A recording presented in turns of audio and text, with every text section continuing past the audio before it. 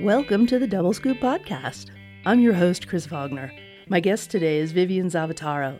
She's the curator of the Lilly Museum of Art at the University of Nevada, Reno. Hi, Vivian. Hi, Chris. Thanks for having me. How are you today? I'm great. Thank you. I want to go way back and start by asking you about your own background. You're a curator now, but how did you first get interested in art? Was it part of your life when you were growing up? Yeah, I grew up in São Paulo, Brazil. Born and raised there. In many ways, I think São Paulo is the cultural mecca of South America. It's the biggest city in South America. And I grew up going to museums and cinemas and performances. It was just a very rich city culturally. So me and my friends, they were always in concerts and art shows and very experimental art shows too. That was really fun. I remember being 15 and going to this movie theater marathon. So we would start at midnight, watch 3 movies, and then by the time the 3 movies were done, it would be 6 a.m. So we would go get breakfast and then go straight to school. Can you still stay up that late? Nope. Me neither. Cannot pull out an all-nighter anymore. But it was really fun, growing up in such a city. Yeah. How did you get from movie marathons and underground art into curating? I grew up in a very Catholic family, so very Italian, very Catholic, and your parents kind of decide what you do when they're Italians. Oh. So my mom was like, wow, you gotta do, medical field. And so my first BA was in biotechnology, and I really didn't like working in a lab. I worked actually with vaccines a little bit, with malaria vaccine. That's what we were researching. And we were actually researching mRNA technology, which is really interesting to see it now. And that was 15 years ago. It's funny when people are like, this is a new technology. I'm like, no, we've been studying for a really long time. Anyway, I didn't like working in a lab. I'm very outgoing, as you know, and being in a lab alone, cloning bacteria was not my thing. So I started kind of traveling around the world and checking it out. I came here to actually Truckee, California, and I got hired to work at Tahoe Donner, the ski resort. Mm-hmm. Got to have a lot of fun with little kids, teaching them how to ski, and started going to UNR. Then I was like, you know what? Now I can do whatever I want. And I started my degree in art history at UNR and got to fall in love with art history and fall even more in love with museums and so on. From then on, I was like, okay, this is what I want to do. I want to work in museums. And that's where it all kind of started. I think a lot of people who do what they love say that they didn't take the direct route. I think it's common, huh? Yeah. I sometimes I wish I was like, wow, if I could have done what I wanted from the get-go, it would have been where would I have been, right? Would I have been working in Brazil and museums there, but it worked out perfectly. I love my job and I love where I am, so it all worked out. Great. So what would you say is your general philosophy as a curator? So getting my graduate degree in Europe, I got my master's in museum studies and heritage studies from the University of Amsterdam. I learned a lot about how art can change communities, and it was really hands-on program. And working in Europe and also working in museums and exhibitions over there, it was really cool to see how experimental it can be. And not that in the States it's not, it is as well, but there was a lot more experimental stuff happening in Europe at the time. My philosophy then started really focusing on the audience rather than the artifacts per se. How can museums interact with the public and serve their communities? kind of started being the main idea in my work and what I do for museums and in museums. What do you know about the Lily Museum's audience? We've been gathering data, and it's not surprising. It's still the same audience that goes to museums all over the world. It's whiter and older than our current society. So we are working on changing that.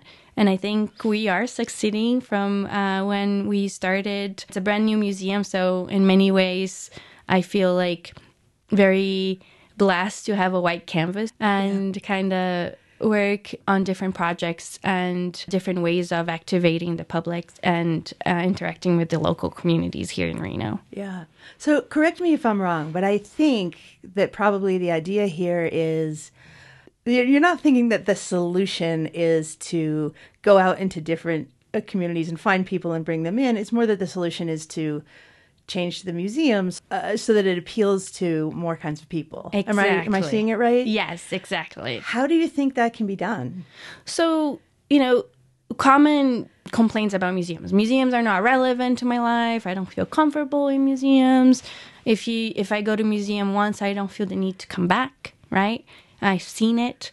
And the problem is, for most people, is that they don't see their voices being represented within the museum walls. When you look at collections, for example, most museums, including the Lily, the collection is 98 or, more than 90% white and male. And so how do you want, Latinx folks to go into the museum? Of course, they're not going to feel that their voices are being represented within those walls because they don't see themselves on the walls, And growing up, I also, would go to museums and I would appreciate art, but I was very conscious that there were not a lot of women on the walls of the museum, right? Not a lot of women of color and so on. And so I think the first step is just to be aware and start changing collections and collections that represent the multiplicity of our society. And then people will see themselves in the walls and then they will feel that place is relevant to their lives, right? And I think that's just the first of many things that can be done. Your museum, several years ago, before you became the director, made a concerted effort to start collecting 20th century and contemporary African-American artists and queer artists from around the world. And it was deliberate steps to start these specific collections. 100%. And that was one of the most exciting things about taking the museum after Paul Baker Prindle. Big shoes to fill, but what Paul did, my predecessor, it was already really exciting. All of our purchases from Paul to today have been by queer, indigenous, or women artists. So it's and artists of color. So it's been really exciting to continue the work that Paul started. Yeah. And for people who aren't familiar with the history of UNR's art collecting, do you want to talk a little bit about what it used to be like? There was a really specific bent to the collection, and I think that was a cool collection, but it was pretty specific. Yeah, it is a cool collection, and I'm not incredibly knowledgeable about it. I know a lot of other folks that would be able to tell a better story than the one that I'm going to tell right now. But a lot of the objects that we have in our collection came to us in the 60s when we were a gallery, the Shepherd Gallery. Or Shepherd Contemporary at the later years. And the works that we have in our collection are museum quality artists from all over the world, but, very white male centric and Western centric, but very, we have, Renoir, we have a Munch, we have, I have shown you some of these treasures before. We have Calders, we have, incredibly well-known artists in our collection. We have Dali, we have a Warhol. Anyway, the idea is that from now on, we are paying more attention to artists that have not been represented and museum collections. And most museums, I think, are more like conscious of it moving forward, right? It's huge. That's what every institution is talking about and contending with right now. Let's talk about the current exhibition at the Lilly Museum in Medio. Would you describe it for people who haven't seen it yet? Yeah. This is an exhibition about art that reflects on the U.S. and Mexico border, called En Medio: Senses of Migration. And it was curated by me and Jeanette Martinez. She's a PhD student that explores art related to South America diaspora. And it was really, really amazing curating the show and coming up with the concept for it, because what we were trying to do is really to think about the U.S. and Mexico border, not from this politicized perspective or view, but more from a humanitarian perspective, and give the visitors the tools or perhaps some information that could entice their curiosity, so they could then, dig in deeper for themselves and not just hear of what goes on on the border from mainstream media. When I saw the show, that's the reaction I had. I felt like you were not telling me what to think or telling me what to look at, but you were giving me some ideas and some parameters and bringing up some questions and asking viewers to muddle over these specific questions that are really personal. Like you ask, what made you leave your country, and what did you bring, and what did you have to leave behind? Exactly. And that resonates so differently than many of the conversations we're hearing about immigration right now.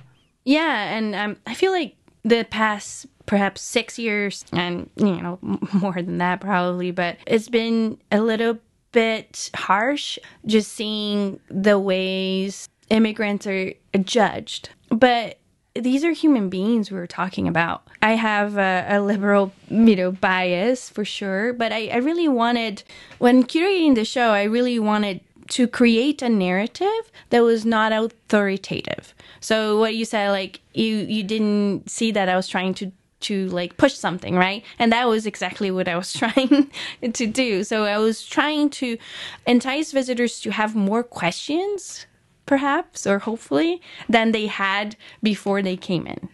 So I wanted people to think about immigration policies or what is going on the border from a perspective that we're not judging these people, but seeing what the reasons why they chose to go on a journey that is arduous, to be like, I know that I can go to prison, I know that I can die, but I'm still gonna do this because I have hope for my family, right? And for my future.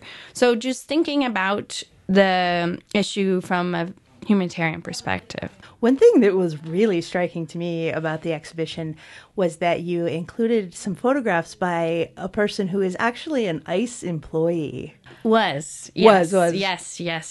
He was a janitor at a detention facility, and his name is Tom Kiefer. He's a very talented photographer now with exhibitions all over the world. But what he started to do was to document these objects that were deemed unessential by ICE guards. So they were confiscated by the guards, right? And they were being thrown away.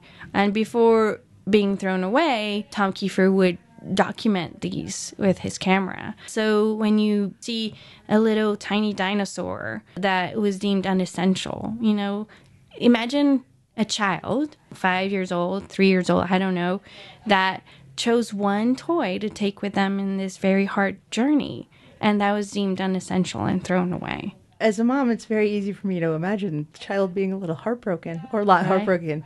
Yeah. Yes. You're listening to the Double Scoop podcast. I'm your host, Chris Wagner. We're here in the studio today with Vivian Zavataro, curator of the Lilly Museum at UNR.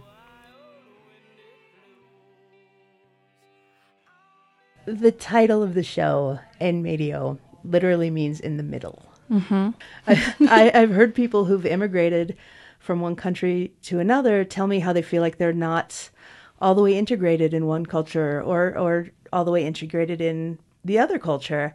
Is that part of what you're getting at? And also you're an immigrant yourself, so you must know this feeling firsthand. Mm-hmm.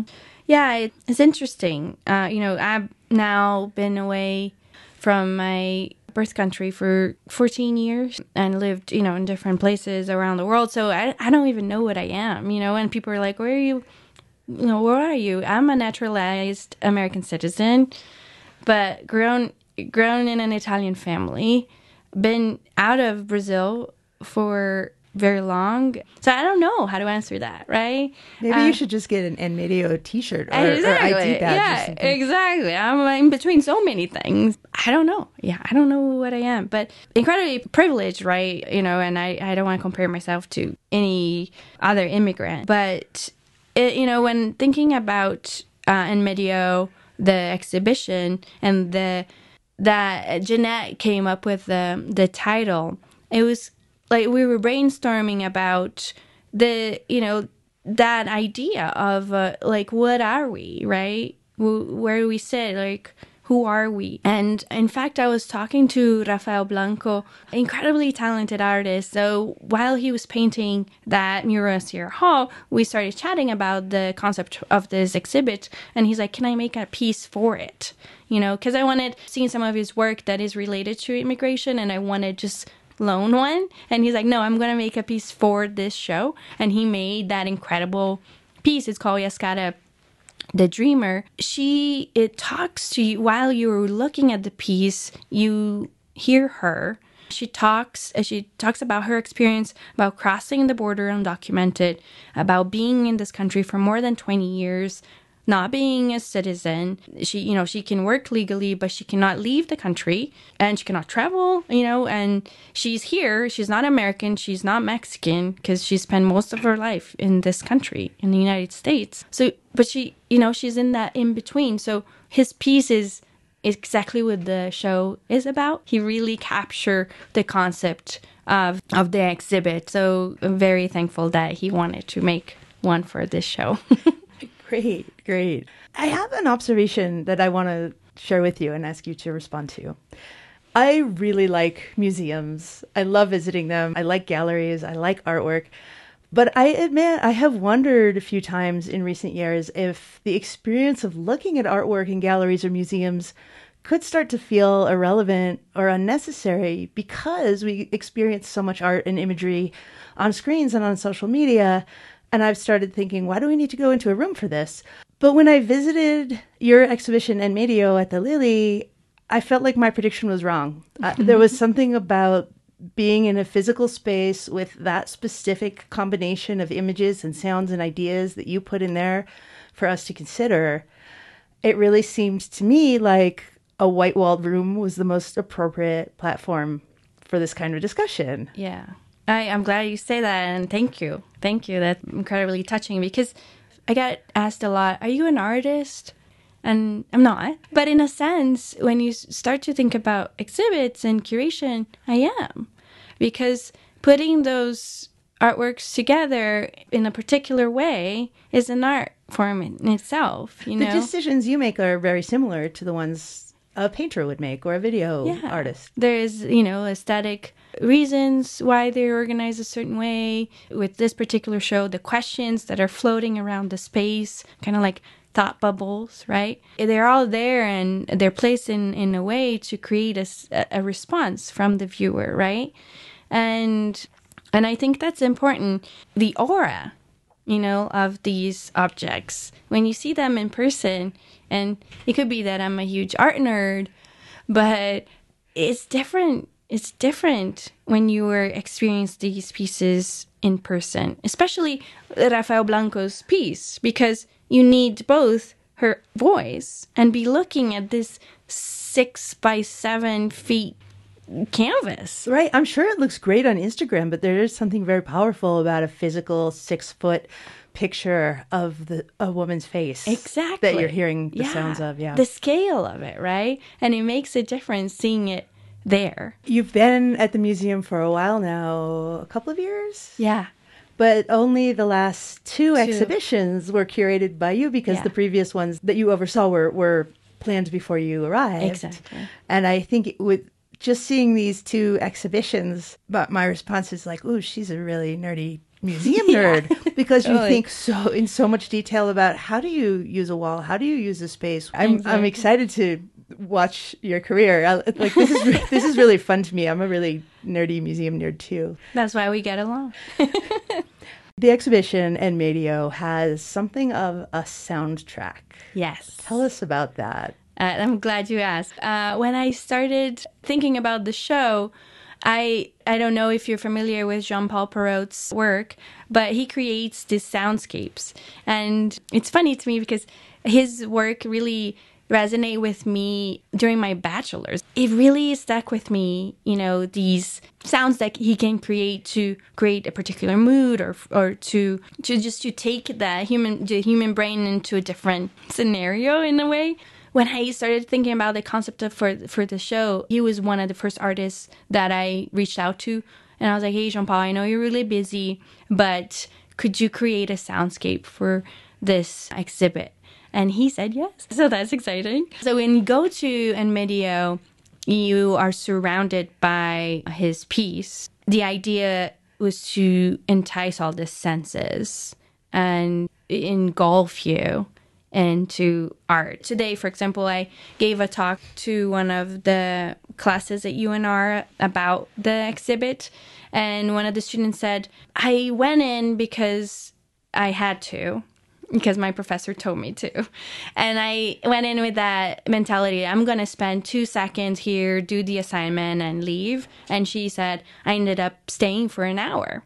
She said, after a while, I was so focus on this exhibit, and the music helps people go into some sort of like a meditative state or like a trance that they can focus into the art a little better. And I think Jean-Paul and his ability to create these soundscapes are very effective in bringing people and kind of making them focus on what they're seeing there. It's just wonderful. That's exactly what you were looking for. Yeah. Let's have a listen.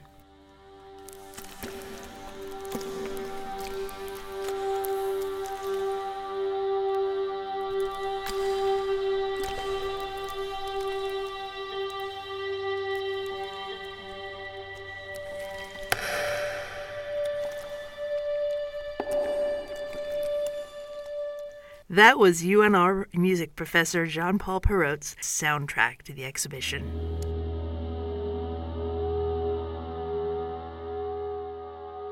You've been listening to episode 13 of the Double Scoop podcast.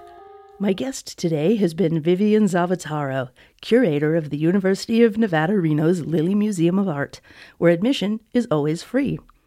The show was recorded at KWNK, Reno Community Radio, a station that brings you local voices, local playlists, local perspectives, local poetry, and nothing whatsoever that is programmed by a corporate algorithm.